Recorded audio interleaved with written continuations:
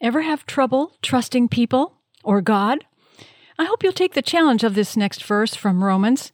I know from experience this is true. And a little side note, remember to keep your eyes and ears open to see just how He works things out for you. Here's the verse from Romans. No one who trusts God like this, heart and soul, will ever regret it. It's exactly the same no matter what a person's religious background may be. The same God for all of us, acting the same incredibly generous way to everyone who calls out for help. Everyone who calls help God gets help. Now I'm going to turn this into a declaration for you. Here's what it sounds when I declare it. I declare over you who trust God with your heart and soul, you will never regret it.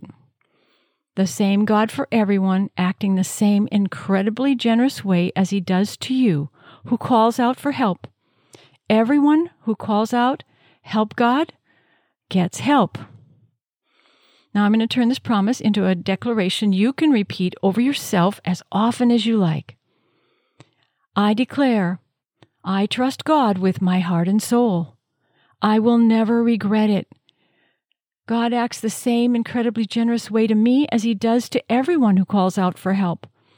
Whenever I call out, help God, I get help. Amen.